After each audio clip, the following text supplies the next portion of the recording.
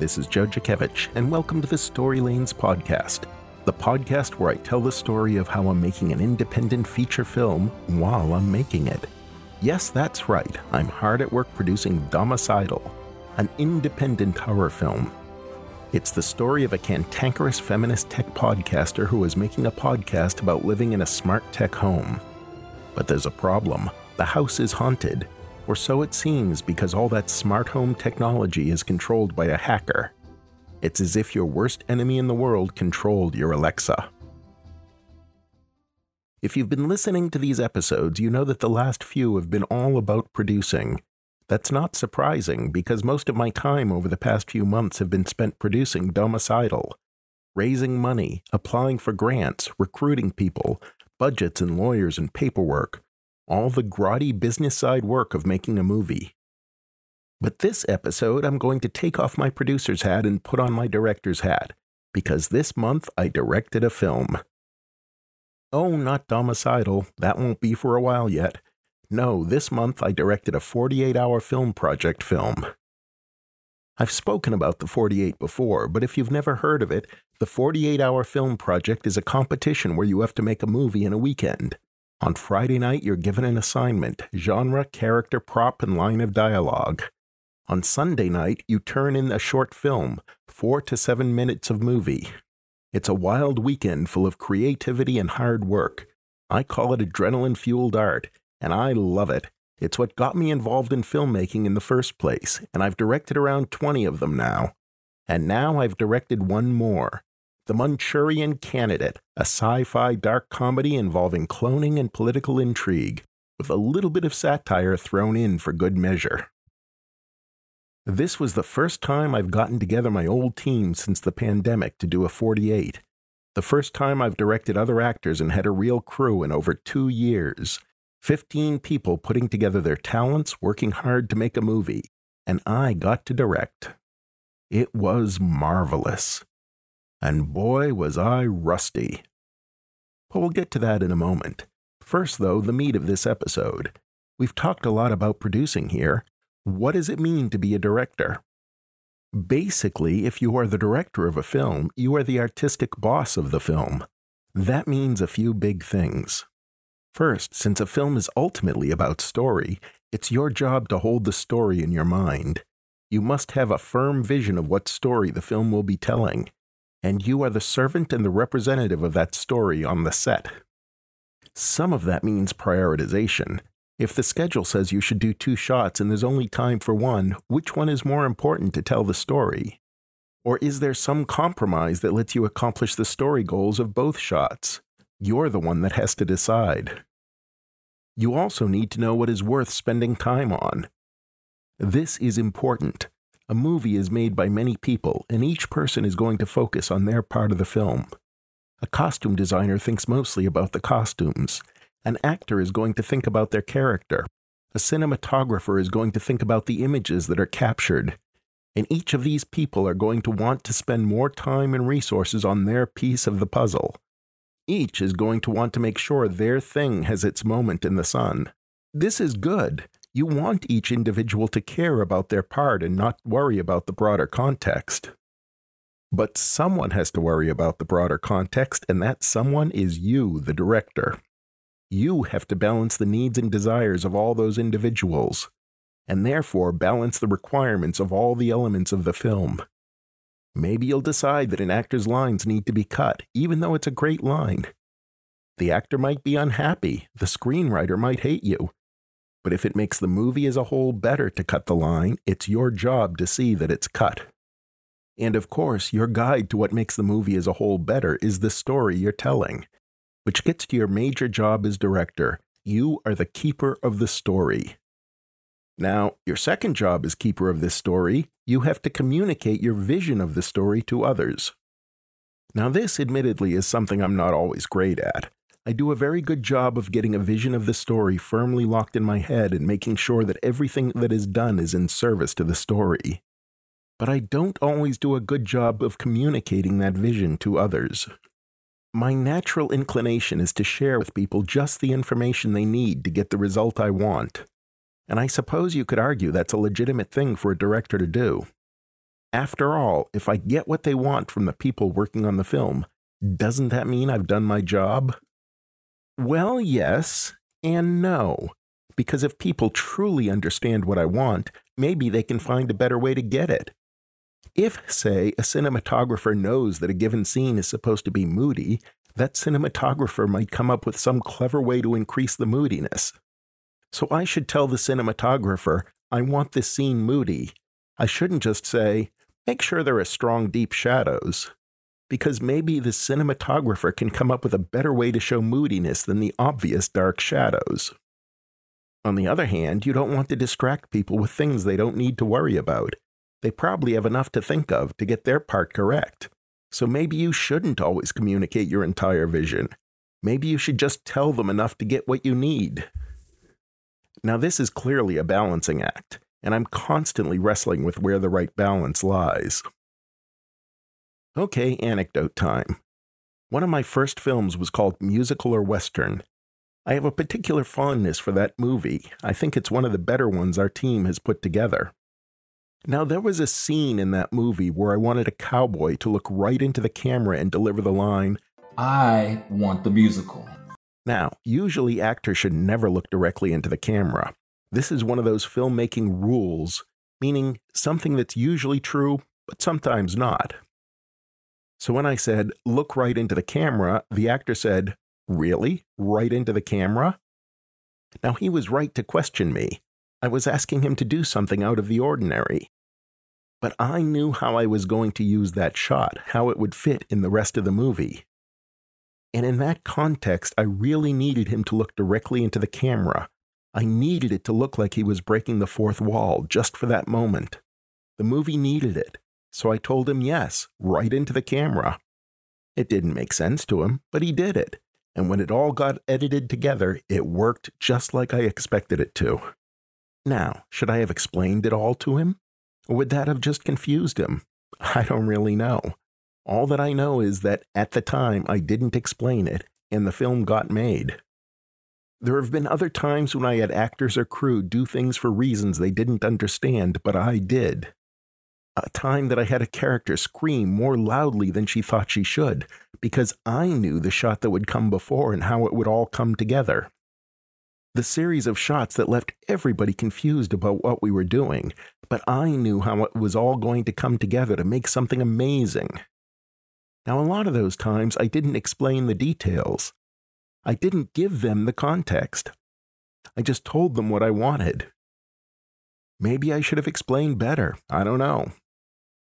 So I suppose that's one of the real challenges of this job. As the director, you have to explain the entire vision to cast and crew to the extent that you should explain the entire vision to cast and crew. But how much is that? It's hard to tell. And the only way you'll know for sure if you explained it enough is if you get what you needed to make the movie. So as director, you not only have to explain the vision, but you have to explain the right amount of the vision to get to the right people. It's not easy.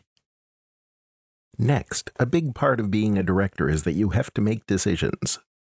And closely related, be good at multitasking. Because on set, you're going to be spending most of your time making decisions covering a wide range of topics and answering questions from a lot of different people with different concerns. An actor asks, what emotion should I convey here? A gaffer asks, is that well lit enough? A costume designer asks, should we use the red or blue shirt? An assistant director asks, how long until we can break for lunch? The questions never stop, and you have to have an answer for each one. Sometimes you can turn it back to the person, what shirt do you like best? But when they tell you, you're the one who has to decide to go with what they say, or not. Now a little digression. Some people need you to take the burden of the final decision from them. They're perfectly capable of making decisions, but they need the validation of having someone say, yes, that's right, do that. That's not just true of directing a movie, it's true of being in any leadership role. Now, of course, if you're lucky, the people you're working with are better at their jobs than you would be. I know next to nothing about fashion or design. I'm okay with color, but other people are better. And happily for me, my usual costume designer / art director is better at both of those things than I am. Her decisions on those topics are almost always going to be better than mine. I rarely overrule her. But sometimes I do, and there's the rub. Because you know what I know better than my art director? I know the needs of the story. And sometimes the needs of the story trump the rules of design. And sometimes when we're having these conversations, it's at a moment when she pops in and asks me a question, and I have all of a minute between just having talked to the actor and next having to talk to the director of photography to make the decision on that shirt, because that's how a movie set goes. If you can't make quick decisions on the fly, don't be a director. Seriously, you'll only drive yourself and your crew crazy. There's a lot of other interesting jobs in a film set you could take. But if you're a director, you are going to be at the eye of the hurricane, and people are going to be flying past you constantly asking questions. And you had better be ready with answers. Finally, as director, you need to know what shots to get. That is really one of the fundamentals of the job. You need to know what is needed to put the film together, and it's your job to get those shots. So again, you need to know the story inside and out and have an idea of how to tell it visually. So that's what it means to be a director. But is that enough? Well, no. Like any other human endeavors, there's just some basic craft to directing a film. And that's what I was referring to when I said I was rusty. Some of this gets to my view of film editing. I think editing is magic. Seriously. How is it that a film can cut in a scene from one point of view to another and the audience never gets lost? How can you cut from the image of one location to an image of an entirely different place?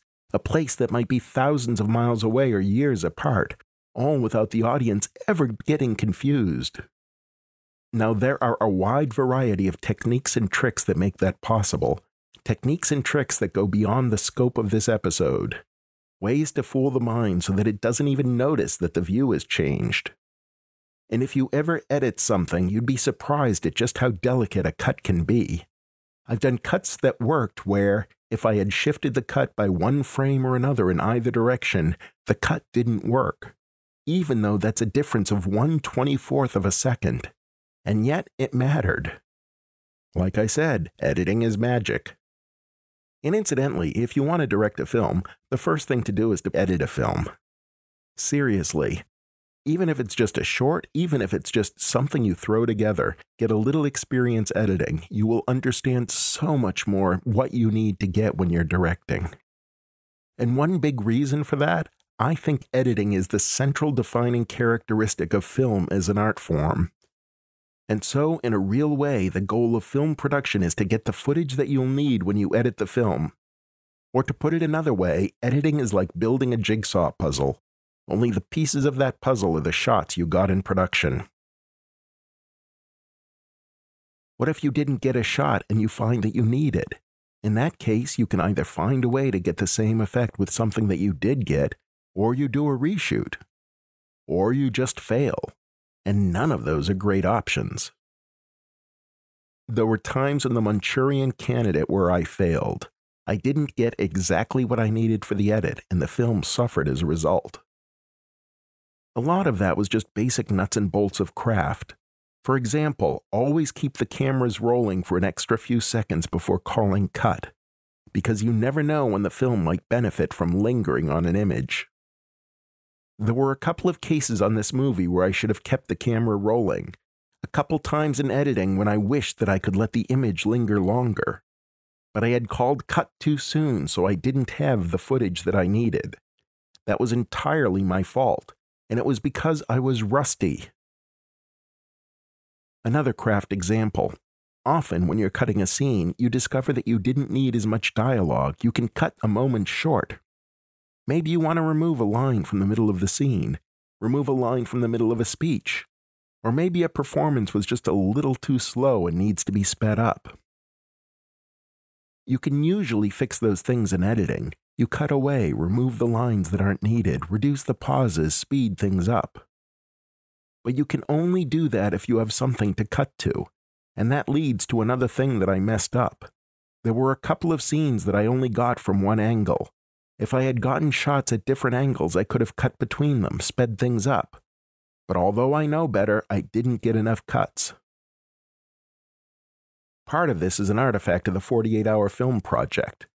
There's not a lot of time for planning ahead. I'm often constructing shot lists on the fly, making it up as I go along. In a regular film with a lengthy period of pre-production, I'd have a detailed shot list that would include all that I need, and I'd be sure to get those shots. But you just can't do that for a 48, where you finish the script one night and you're shooting it the next day. So the experience this past weekend was a little unique. But part of my problem was just being rusty, forgetting that I needed lots of coverage to allow myself to have something to cut to. I know better than that, but my instincts are off from lack of practice. That can happen in directing as much as it can happen in anything. Finally, another thing that I often forgot on this film and that I often forget in general, and that goes to being at the eye of the hurricane. After the director calls cut, there's a lot of people that he needs to speak to. But the first ones he should speak to are the actors. The actors are pouring their hearts and souls out. You owe it to them to take a moment to give them feedback. Tell them if they gave you what you wanted. Tell them if you have any ideas to make things better in the next take. But there's a lot of other people standing around waiting for feedback, and a lot of other information you need. You need to ask the cinematographer if they were satisfied with a shot or if there were any issues. You need to ask the sound person if the sound was clean. And maybe you have directions for them too, things you need to change in the next take. But the actors really should always come first, even if what you're shooting isn't mostly about the acting, but mostly about, say, the camera movement or the lighting or some other element. Even if the only real direction you have in this scene is for someone other than the actors. I often forget to put the actors first, and I forgot it a lot on this film. So I'm rusty, and the only solution is to direct more stuff. Which answers one of the big questions I had going into this weekend. Should I be doing this at all? As I'm sure you've noticed, I'm fairly buried in things that need to be done for Domicidal. There's a never-ending list of tasks that need to be done before we shoot. To share just a little of my current to-do list, I need to design letterhead. I need to work with my accountant to finalize the budget. I have to produce this podcast episode and get business cards for the producers and learn more about CGI and figure out how I'm going to handle it on some scenes that will need it. The list goes on and on and on. Making The Manchurian Candidate took a full weekend, and at the end of it, I was exhausted. It was days before I was ready to get back in the saddle and start doing things for Domicidal. Was I irresponsible to do the 48 at this time? Because it sure felt like it, and Tracy, my co-producer, sat out the 48 so she could do things that needed doing. But one of the things I learned from making The Manchurian Candidate is that where directing is concerned, I am rusty. And I had damn well better not be rusty when it comes time to direct Domicidal. Directing this short was important, not only to it, not only to my own mental state, and directing was really good for my mental state, but also for Domicidal. Which means that as we continue in development hell, I'm going to have to keep directing shorts, because I need to keep in directing practice, or I'll never be ready for the bigger challenge that will be Domicidal. And that, perhaps, is the one thing that directors absolutely must do. They must direct. I know I have to. Anyway, that's it for this time. Check out the website at storylanes.com. There you'll find a link to The Manchurian Candidate and the other films that I mentioned in this episode. And you'll find the script for this podcast episode as well. Until next time, this is Joe Jakevich for the Story Lanes podcast. Talk at you later.